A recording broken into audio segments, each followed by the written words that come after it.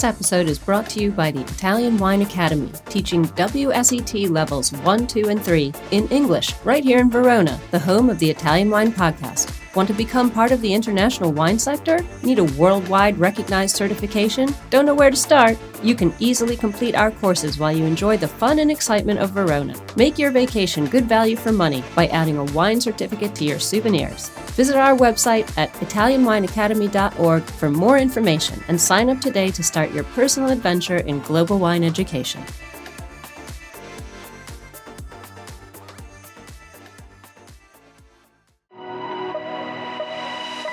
Welcome to Jumbo Shrimp Wine Study Maps. We have specially created this free content for all our listeners who are studying for wine exams. This has been a journey of development since Stevie Kim discovered Rosie Baker's hand-drawn maps on Instagram through 2 years of work by our in-house editorial and graphics team, and now the maps are available to purchase in beta form while they undergo the final proofing and editing by our expert advisory board. It's a 3-layered project because we know everyone learns differently. We now offer the complete box set of 39 maps, this series of podcasts with the maps narrated by our crack team of wine educators, and finally, the study guide book, which will be published later this year. Our map project is in no way a substitute for the material set out by other educational organizations, but we hope all the wine students out there will find our map project a new, exciting, and useful tool for learning. For more information and to buy the maps, please visit our website at mamajumboshrimp.com.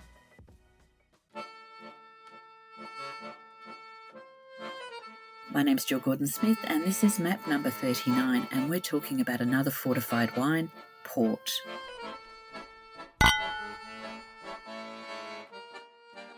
So port's the most famous wine of the Douro, one of the world's oldest appellations. It was first demarcated in 1756 and it's become one of the world's most copied wine styles. And port is now a protected term in the EU. The production of port is overseen and enforced by the Douro Port Wine Institute, or the IVDP, which is the regulatory body. So let's talk about the climate. So it's very warm and it's a warm continental climate, and the further inland that you go along the Douro River, it becomes hotter. The vineyards are divided into 3 subregions. So you have the Baixo Corgo with the lightest wines, the Cima Corgo where the greatest number of the top vineyards are found, and then the Douro Superior, which, although it's still sparsely planted, is also renowned as a source of top quality wine. So broadly speaking, it's a warm continental climate because it's shielded from the cool rain-bearing Atlantic winds by the Serra do Maro. But the climate's not uniform. In the west, in the Baixo Corgo, it's the coolest and wettest. But as we go further inland, the vineyards become hotter and drier. So the growers have to contend with things like frosts in spring, and also there's quite heavy downpours on occasion that can disrupt flowering and can also disrupt harvest. In the summer, daytime temperatures can be really high and rainfall through the growing season's really low. But thanks to the schist bedrock, which fractures vertically and allows the vine's roots to access deep water reserves, they can do some very good viticulture. So the vineyards in the Baixo and Cima Corgo are planted on the tall and steep slopes that rise up from the banks of the Douro River and its tributaries. So it's a very varied topography which can be exploited by the growers. So there's quite clear temperature difference between the top and the bottom of a slope, and that's due to the change in altitude. So some sites have a more northerly aspect, and they're deliberately used because they want to stay away from the full force of the sun. But it's still very hard to manage vineyards on such steep slopes, and it's a very costly challenge. Main black varieties that are used, there are actually 29 recommended varieties and over 80 authorised for use, and they were traditionally planted with field blends, but now we're getting more single variety vineyards, so quality's really improving. So the top 5 black varieties are Tinto Rores, which is known otherwise as Tempranillo, and that has high yields, adds some finesse. It's a lighter style grape. Touriga Nacional would be the finest grape of the Douro, so that gives a low yield of small berries and small bunches. It's early maturing, very full-bodied and concentrated, and makes very full-bodied concentrated wines, and it's used for the best wines. Touriga Franca is a premium grape, and that needs a warm location. It's quite deep-coloured, it's well-structured and quite robust, and it's the beautiful perfume that it gives that makes it very interesting to use in these wines. Tinta Cow, a small percentage is used. It's very late ripening and there's very small bunches of tiny grapes, which adds more tannin to the wines. And then Tinta Barocca with larger berries and bunches, quite thin-skinned and prone to being a dehydrated style. Traditionally, the plantings are on those steep slopes on the banks of the Douro and the tributaries. They're planted on shallow soils over schist bedrock.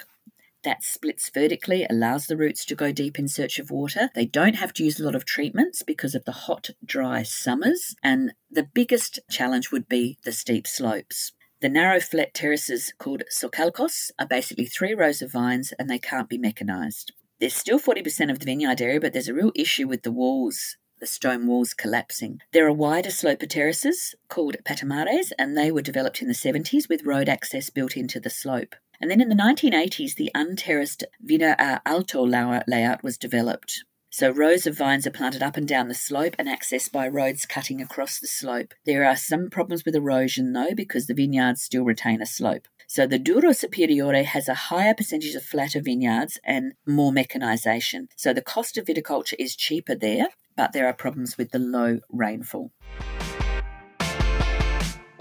Are you enjoying this podcast? Don't forget to visit our YouTube channel, Mama Jumbo Shrimp, for fascinating videos covering Stevie Kim and her travels across Italy and beyond, meeting winemakers, eating local food, and taking in the scenery.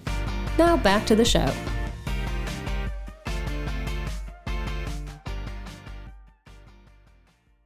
It's probably a really good idea to have a look at the beneficio, the system that's used to control port production. So the IVDP authorises the vintage yields based on quality. So the beneficio is based on 13 criteria that was laid down in the 1940s, and it's classified according to yield, grape, aspect and soil type. So each vineyard is graded from A to F, with A being the best and F the worst. So 7 soil and climate factors are scored: location, altitude, exposure, bedrock, rough matter, slope and shelter, and the next 5 are based on the vine itself: the type of vine, the planting density, the yield, the training system and the vine age. It doesn't appear on the label, but it is the basis of the beneficio authorization. So this is the maximum amount of wine that can be fortified in any given year, and it's based on those 12 factors.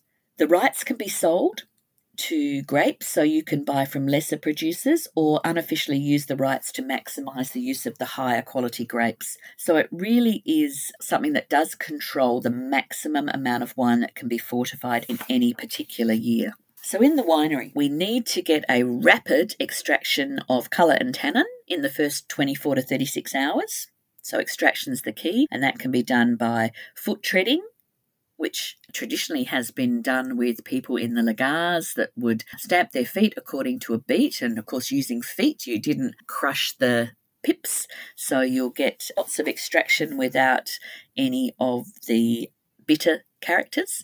Also, auto-vinifiers, which are a great way to do this, as well as a robotic lagar, which mimics the feet but is made of metal, or piston plungers. They're like round, shallow, open-top stainless steel vats where the caps press down with the robotic pistons. So the wine is then fortified and pressed after that 24 to 36 hours, and the foot treading or auto-vinifiers are a great way to do this. So when the sugar's been converted to between 6 to 9%, a grape-based spirit at around 77% ABV is added. So it's in a 1 to 4 proportion, so that kills the yeasts and it stops the fermentation. And this is what gives port its fiery character. It's called aguardente, and it has a low level of rectification, and that's added to the grape must and stops the fermentation. Wines are historically aged in Villanova de Gaia on the coast. Some tawnies might be aged upstream where it's hotter, and they're aged in pipes, which are between 550 litres to 620 litres, and only seasoned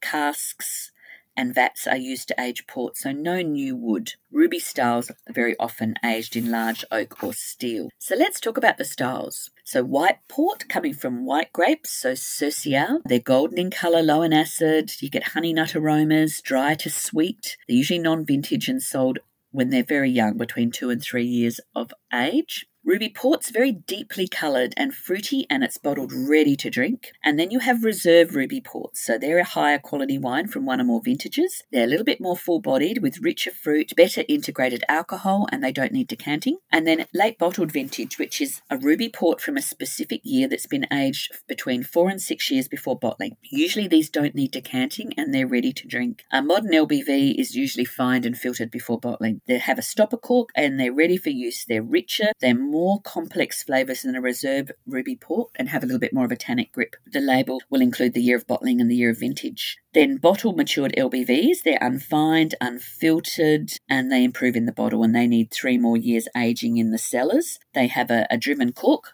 and need to be decanted. So very similar, a bottle matured late bottle vintage to a vintage port. You'll have tawny ports that are paler and browner in colour, and they've been aged in a cask, so they're bottled ready to drink. Now, a reserve tawny port has at least 7 years in wood. It's more complex, it's smoother and russet tawny in colour, and will be a blend from different vintages. And you'll have tawny ports with an age indicated, so the average age only, 10, 20, 30 or over 40 years, rather than the age of the youngest component in the blend. So the label states the year of the bottling, and they're probably the finest of all tawny ports, very complex and concentrated with lots of walnut, coffee, chocolate and caramel. There's also Koita ports. They're the rarest and the best. They're wines of a single vintage, aged in wood until just before sale, and they have a minimum of 8 years. Also vintage dated tawny ports, where the label states the vintage, it's been aged in cask, and then it's bottled.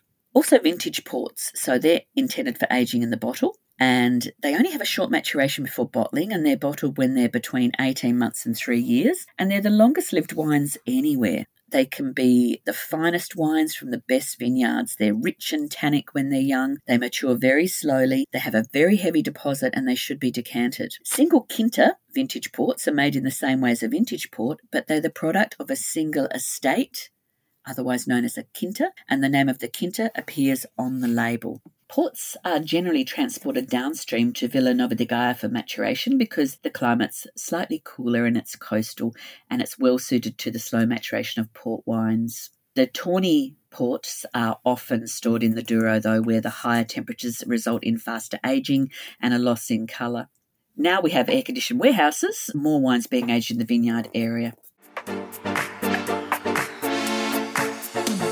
Thanks for listening to this episode of Italian Wine Podcast, brought to you by Italian Wine Academy, offering WSET levels 1, 2, and 3 in English. Visit our website at italianwineacademy.org for more information and sign up today to start your personal adventure in global wine education right here in the heart of Verona. Remember to subscribe and like Italian Wine Podcast and catch us on SoundCloud, Spotify, and wherever you get your pods. You can also find our entire back catalog of episodes at ItalianWinePodcast.com. Chin chin!